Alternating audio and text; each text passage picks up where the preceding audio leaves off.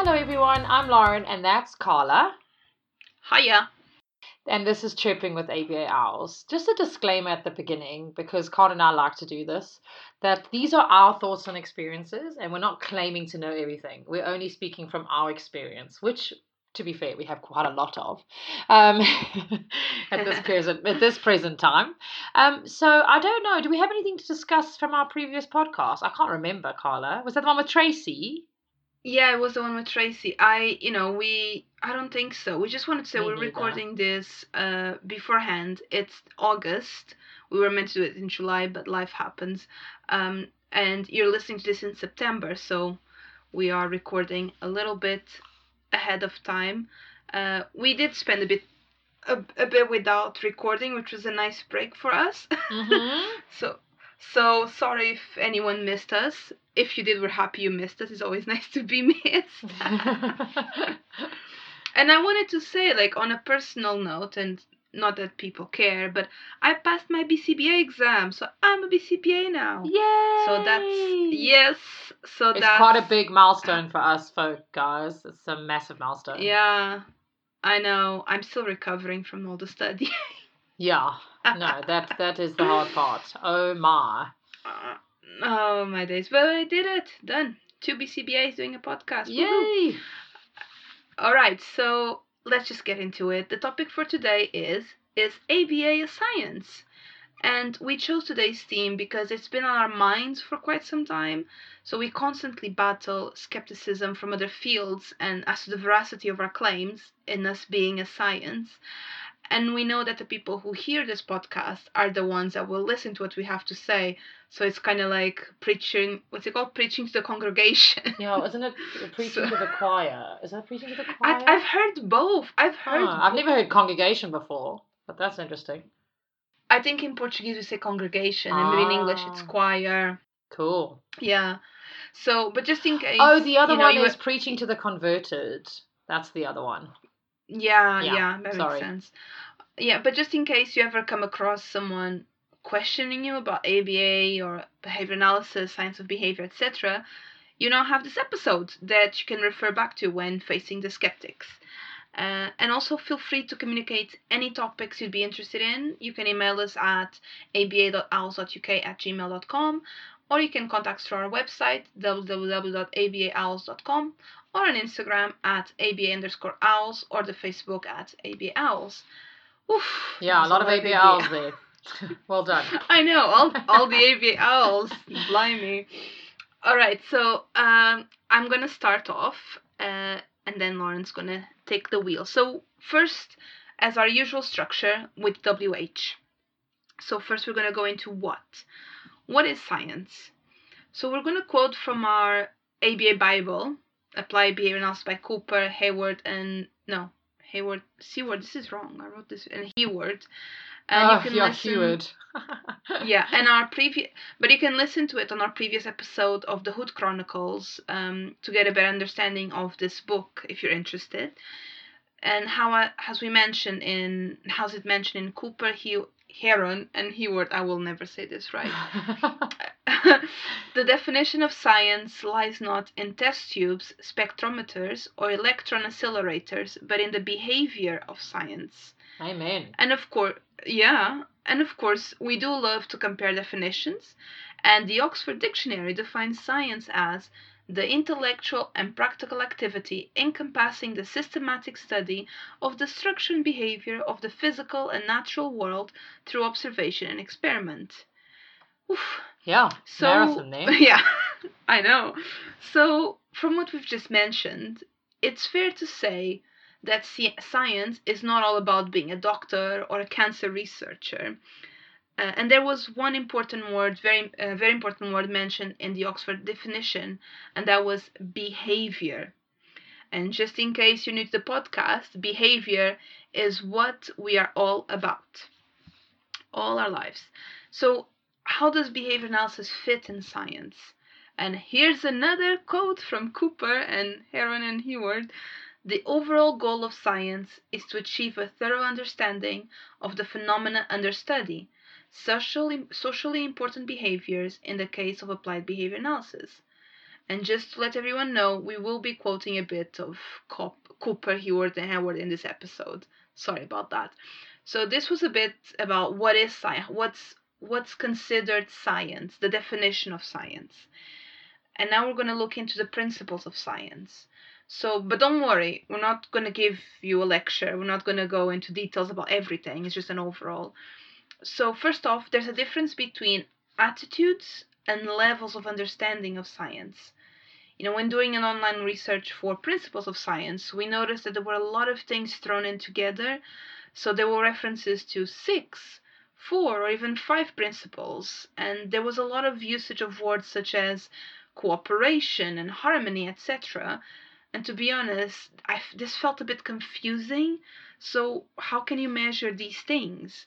And science is all about observation, data, and analysis of the data. But the data needs to be measurable, attainable. So let's go into the attitudes of science very quickly. So there are 6 attitudes: determinism, empiricism, experimentation, replication, parsimony, and philosophical doubt. This means that how scientists conduct experiments should follow these attitudes. And we won't be discussing each of them. You can do your own research if you want. You have fingers, you have internet. But as we mentioned, we don't want to delve. We don't want to do a lecture. But to summarize, scientists have an hypothesis, they experiment, they get evidence, and then they question everything. Everything found in science is to be questioned. And that doesn't mean we never reach a conclusion. We do find results, but it's by questioning those results and the procedures used that we develop better and better methods. So these were the attitudes of science, and the levels of understanding science are 3: their description, prediction, and control. So we collect information that can be measured and classified, and with consistent observation we begin to find a relationship in events, and based on that relationship we predict how a behavior will potentially manifest, and then we manipulate the environment around it to confirm that relationship. Okay, so these are the main areas in science. So if you do an online search for principles of science, you'll find a variety of articles, all saying slightly different things. But when you read the definitions or what they're trying to convey, you will see that they kind of fit either in the 6 attitudes of science or in the 3 levels of understanding of science. And here's another quote for you. Replication is the essence of believability. That's by Bayer, Wolf, and Riesly, 1968. So just to summarize, this is what is defined as science, the attitudes of science, and the levels of understanding of science. So anything that follows this can be considered science. And I'm going to pass the wheel to Lauren. Thank you, Carla. It's actually really interesting having someone describe it to you, even though I know that. It was quite nice to listen to, so thanks. Thank you. And as we said, Beowulf and Risley, that 1968 article is like the most important ABA article or journal article ever. So if you haven't read it, go and read it. It's short, it's beautiful, and it's everything, basically, in terms of short? ABA. Short it's shorter than some. Okay. Well, I think it's interesting to read. It's actually quite interesting. Yeah, it is. Okay, that's so maybe true. it feels shorter because it's interesting. I don't know. It feels shorter when you read it like for the 2nd or 3rd time. Yeah, or like the 7th. Sometimes when I feel lost, like when people question us, Carla was saying, sometimes people question our ability to be able to be considered scientists, or when I feel lost and I don't know how to answer ABA, I feel lost in other people's worry, I go to that article and then I know exactly where to go. I don't know. It helps things be very clear for me what I need to be doing. So yeah, I'm glad you referenced it. So after what, I'm going to discuss who. So mine's a little bit, Carla's has been very technical. Mine's going to be a little bit more about who we think, can be a scientist, or who can be a scientist, really. And when I started writing or researching for this episode, I found it quite difficult to answer because, I don't know, I just did. After some research and thought, as always, the answer is anyone. Yes, anyone can be a scientist. It's a simple fact that most people don't realize it. A scientist is someone who tackles a problem through scientific methods, which is, Carla explained very clearly for us. So the methods, we need to follow those methods, and if you can, then you can be considered a scientist. So I'll continue with some more explanations. I think that as the human race or as the human condition, we see scientists as a stereotype, much like other professions. Psychologists are always people who wear glasses and polo necks or turtlenecks. Doctors always have terrible handwriting. Teachers are always women and bossy. Accountants are nerds. Hairdressers always have crazy hair or immaculate hair. But can I just say, in terms of turtlenecks, I always think about Ted Bundy. Do you? It always makes you think. You know how they used to show you those really they'd interview psychologists in the 90s, and they'd always have a polo neck and sometimes a waistcoat and glasses. Oh my god. That's exactly what they look like.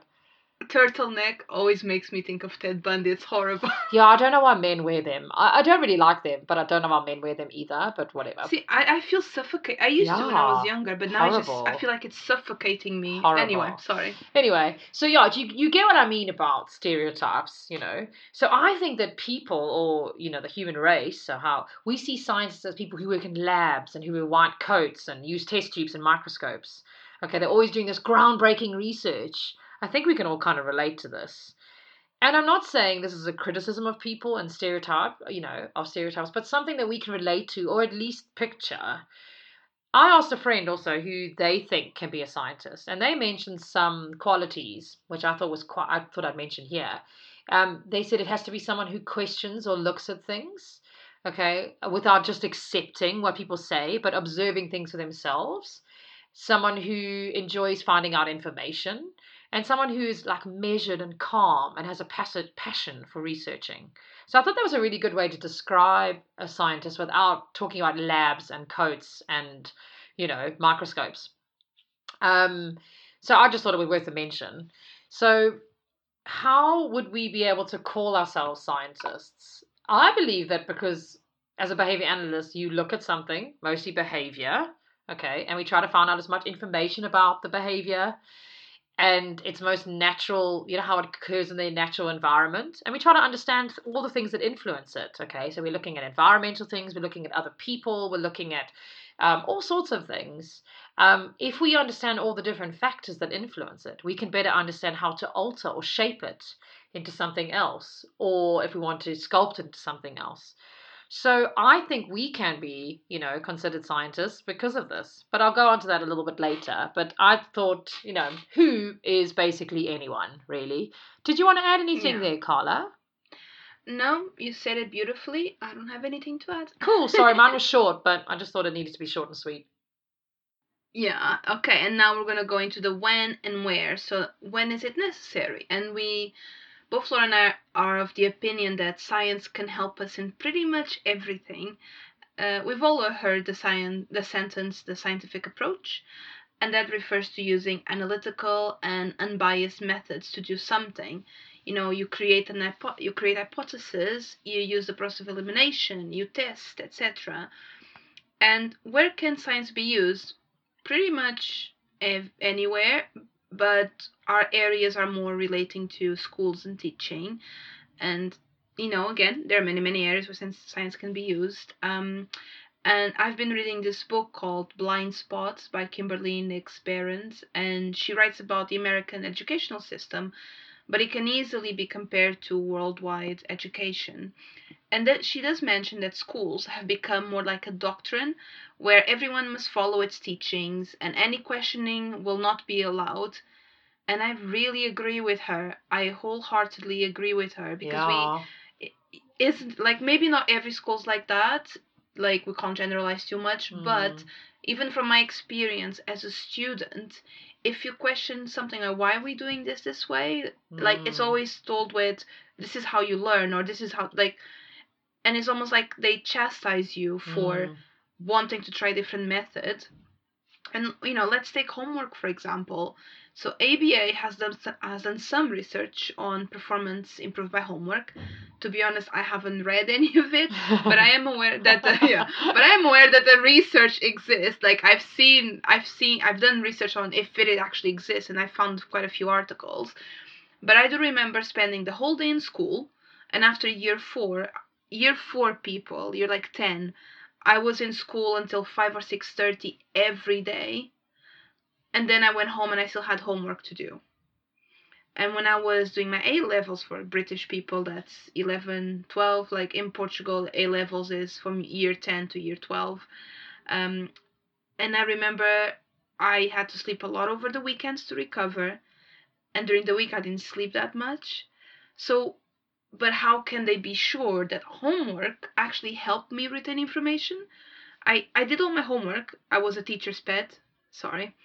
But I still had to study for the test. I said I didn't feel like I knew the subject well enough. So in reality, was doing homework really helping? Like, was it the type of homework given, or was it me doing it wrong? Like I don't know it. I don't know now. But looking back, it's just I didn't feel like the homework actually helped. And isn't it? And that's the idea. Like if you're given homework, that's to support you. But I still had to study loads because so isn't the homework meant? You know what I mean? Like it doesn't make sense. There's something there that's amiss, and the homework area is just something that comes to my mind. But I'm sure if I sat down and really thought about it, I could think of other areas where science could be used. Like, what do you think, Lauren? Yeah, I'm gonna comment on two things. So I Yeah. think that school, they talk about education, and I must find this beautiful quote. I must try and find it. I'll try and find it for the end because it's really, really appropriate.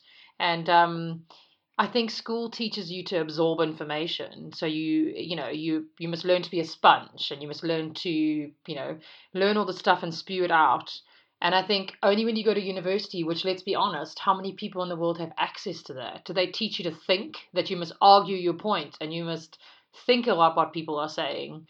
And I don't think you should wait to university to get to that point. And I think it might be too late because Yeah. you're already an adult by then. You're not questioning anything when you're Yeah. a kid. And I think children that challenge, and I mean that in a good way, challenge education. I mean that they question the things they're learning, are the children that are seen as like the bad seeds, and that's very sad because they're probably going to be really good where they're going, but that's not the right time because they're in the wrong institution. Well, Yeah. I had that. I had that in well, throughout my life, but in year 12, I remember one time my class was really small, and I remember the Portuguese teacher, was wanted us to sign something called a reading contract. So you commit to reading and doing a presentation on a book per term. And I said, look, I don't want to sign this. First off, because I've signed it before and then there was some issues in my family and I couldn't do it and that got thrown in my face. Secondly, if I don't do it, just fail me. Done. Like, I have to do the assignment either way. And there was this big argument in my class, in the whole class, because everyone was saying for me, oh, just sign it, just sign it. And the more people tell me to do something, the less I want to do. I'm like, why? Like, I'm not asking you guys to not sign. It's my personal choice. I'm a minor. I shouldn't be signing official documents without my guardian present. And it's not valid. Like, what is this? And it was like, honestly, I don't know how long that argument went. And the teacher at the end said, if you're not signing it, I'm not signing it. And I said, okay. So, but everyone was just pushing me. And I said, why? I always do my assignments. It's my choice. I'm not butting into your personal issues. Like, if I don't want to sign it, I'm not going to sign it. Exactly. I'm going to need to find that quote. It's so good. It's about education. It talks about education. You can always put it on Instagram Yeah, it's when we really, release really the episode, powerful. maybe. Yeah. Yeah. Let's put a reminder to put on Instagram when we release the episode. Cool. Yeah, I think that's what I wanted to say. I think, it's very interesting. And I think the more I actually spend a lot of time with young people of all education systems, so whether they're in mainstream education or they're in private education or they're in special education, Yeah. and all of them feel a little, I sense, and from the questions I ask, feel a bit lost. they spend Yeah. whatever 10 to 12 years in school, and then you leave and you go, well, I don't know what I want to do with my life because I've had someone telling me what to do forever. And Yeah. what I also want to say about homework is how much of that is independently done, because I babysit a lot of kids and you just support them through all their homework. They don't know how to do this on their own. So I don't know what independence in terms of education is being taught. And I mean that Yeah. how you're able to do that without help from others. Yeah, I don't. That's things I question. Some people just have them like, for example, I would do my homework and then my parents would check, and if I did a mistake they would say, oh, this is wrong, and I had to correct on my own, but they were the ones catching the mistake, not me. But then after year 5 they stopped doing that, and if I had mistakes it was my own responsibility. But yeah, homework can be a funny one. I remember in history class once our teacher was really cool, and she used, she tried to make things fun, and she used a terminology, like more simple terminology, to describe like this history thing we were studying. For example, oh, and queen, what's her face, kicked king, blah blah, like out, like something like that, but to make it fun. And my classmate, in her homework, she actually wrote that. Oh, Ma. So she and the teacher was like, oh, this is not what I meant, like I was just Exactly. trying to make it. Oh, keys. Oh, I dear. know. Yeah. I can't find the educate. I'm going to look for it because it's such a good one. I thought it was beautiful. It's fine. Cool. I'm going to go on to how. So, how do we use behavioral science? How do we use it? Okay. The simple answer is yes. Okay. You'll find applied behavior analysis studies in a multitude of areas. Okay. As we've mentioned before in previous episodes. Okay. I think that was I can't remember, was that Myths and Misconceptions, Carla? That one. Mm-hmm. Ranging from AIDS prevention to conservation of natural resources, health and exercise, education, industry, industrial safety, language acquisition, like medical procedures, parenting, and the list could go on forever. Okay. Basically, if humans are involved and there's a behavior, we can use behavioral science to increase or decrease certain parts of human interaction with the environment. That's basically, okay. According to Britannica.com, behavioral science looks at the subject of human actions. Behavioral science studies human behavior, specifically how humans make decisions in the real world. Therefore, in ABA, we use behavioral science as it involves human actions of behavior. Done. I think also like a good question to ask, and Carl and I know this intimately, we were talking about this right before we started recording, is how do we maintain our practice? Because it's all very well to call yourself a scientist, and be part of the science world, but what we know about science is that it's always evolving. So we're always learning. So we always have to keep up with the most current, okay? So how do we maintain our practice? Basically, we do it all the time.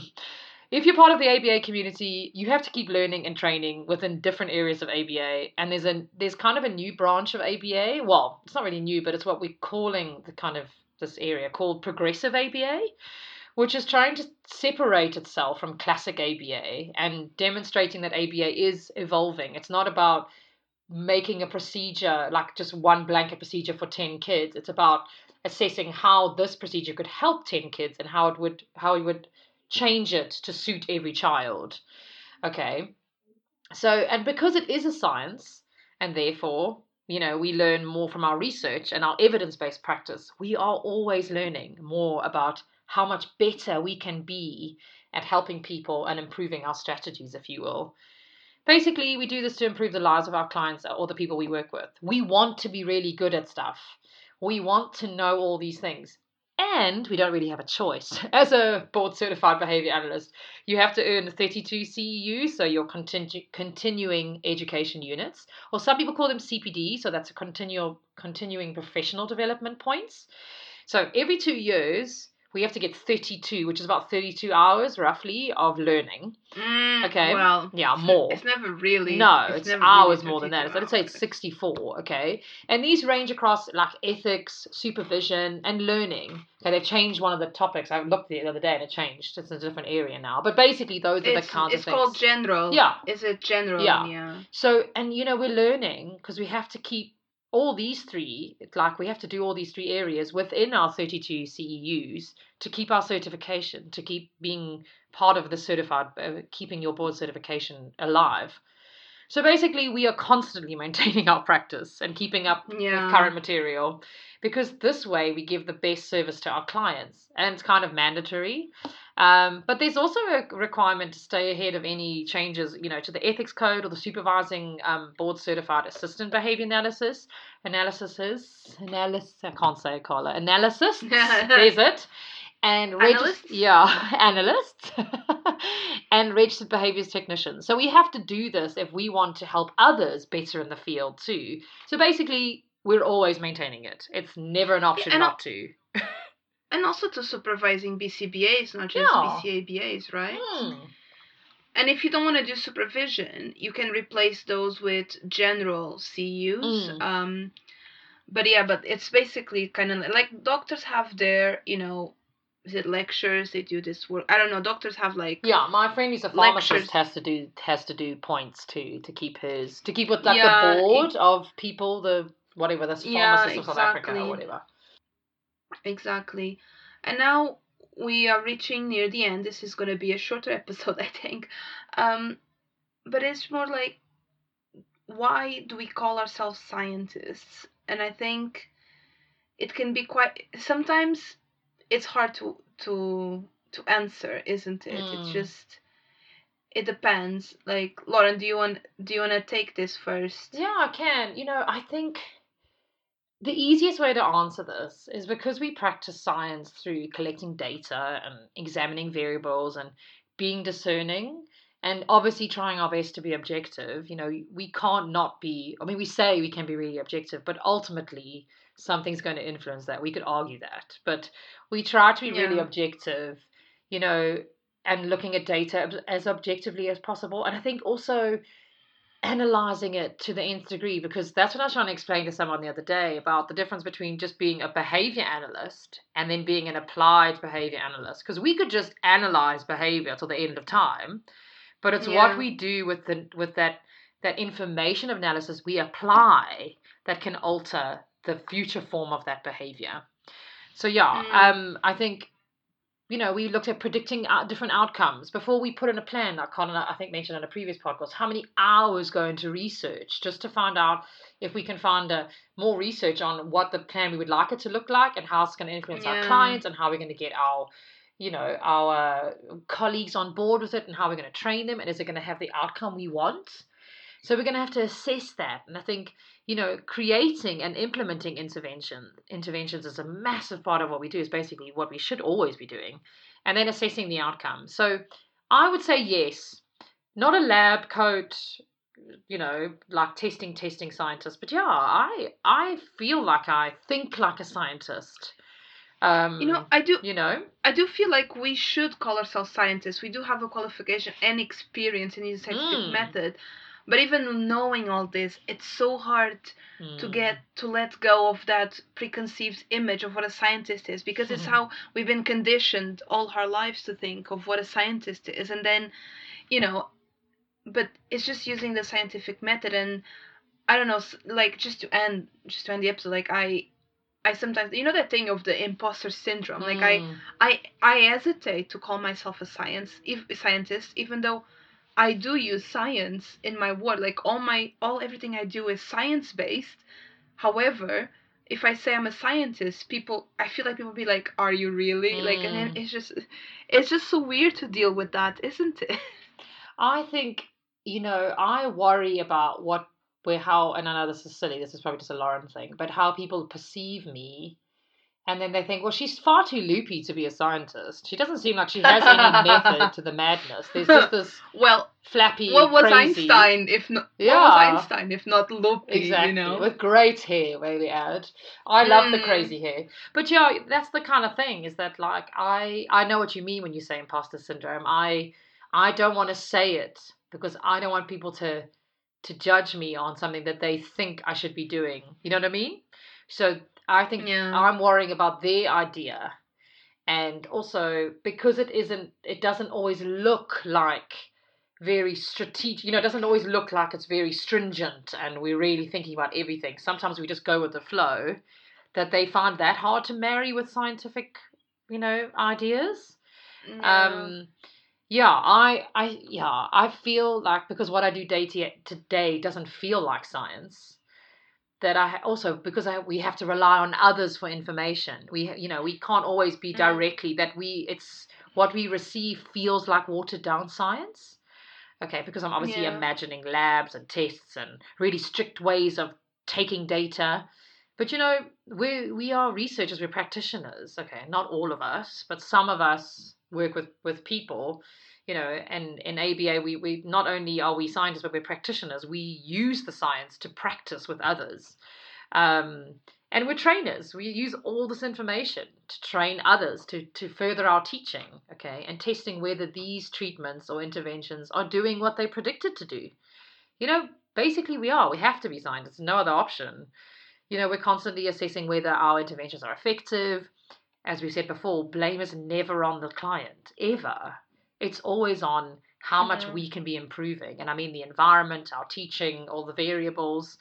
So, yeah, maybe I don't feel like a scientist, but the work I do is science. And maybe we need to focus on the fact that because science is progressive, that we're doing like modern day science or progressive modern day science. I don't know.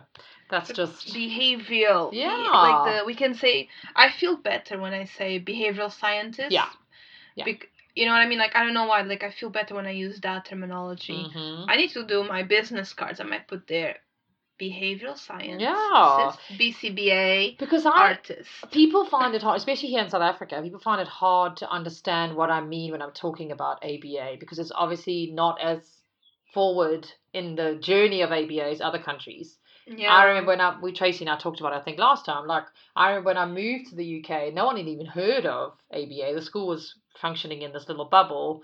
And now it's like Yeah. everybody's doing ABA in the UK. It's kind of boomed. And I've just left that world and come to South Africa, and I'm back to where I was when I arrived in England. It's like, oh, I have to start all over Oh dear again, Lord. and I'm on my own. Oh. Fantastic, but it's good. I think it makes you a better practitioner as well as Yeah.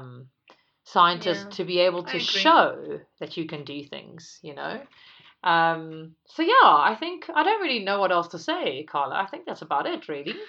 I think that was this was a short episode. Cool. Just to ease you guys back into owls. We also, just so you know, we have changed. We're gonna change a little bit the uploading of our episodes. So this, if you see, this is now gonna be marked as season 2, part 1. So we realize we need more breaks than what we've been giving ourselves. So we're gonna be uploading. Sorry, publishing is right. I think 5 episodes. Yeah, 5 episodes, and then we're gonna take a month off, and then 5 other episodes, and another month off. So we're gonna do 5 episodes. The last one will be in February. No, sorry, in January, and then February we're gonna take a month off, and then we come back with season 2, part 2. Just so everyone is aware, we're gonna give ourselves. We need a bit of a break because this is hard work editing. Just saying. Poor Carla, guys. She does all of this. I don't do any of this. Oh no, come on. You write the episode as well. Come on. I listen Like, to it and I give her like time, but she does all of this. So she's the yeah. tech savvy one. I'm like the fluff. I do the other stuff. Anyway, so as we said earlier, if you want to contact us, you can do so at aba.owls.uk@gmail.com or on our website www.abaowls.com. Check our website for more information on our future workshops, because when we come back with them, we don't know when, but we will. Anyone will be able to join, doesn't matter where you are in the world. And that was it for me. Yeah, then our next episode, guys, will be on the first Monday of October, the 4th. And as you might have noticed, we changed the Hoot Chronicles to mid-month. So that's the third Monday of each month. And as Carla just mentioned, please feel free to email us again on aba.owls.uk@gmail.com or message us on Instagram. That's at @aba_owls. If you have a particular topic you'd like us to address, we love to hear from you guys, so please get hold of us. And again, we say this a lot, but thank you so much to everybody who's listening. We're really grateful, and sometimes we hear back from people, and it's so wonderful. And we look forward to really bringing you some new content soon. And we've got some great ideas up our sleeve. And of course, do not forget to rate, like, and subscribe to us, Chirping with ABA Owls, on iTunes and Instagram and Facebook. Thank you, guys. Thank you. Chat to you later. Bye.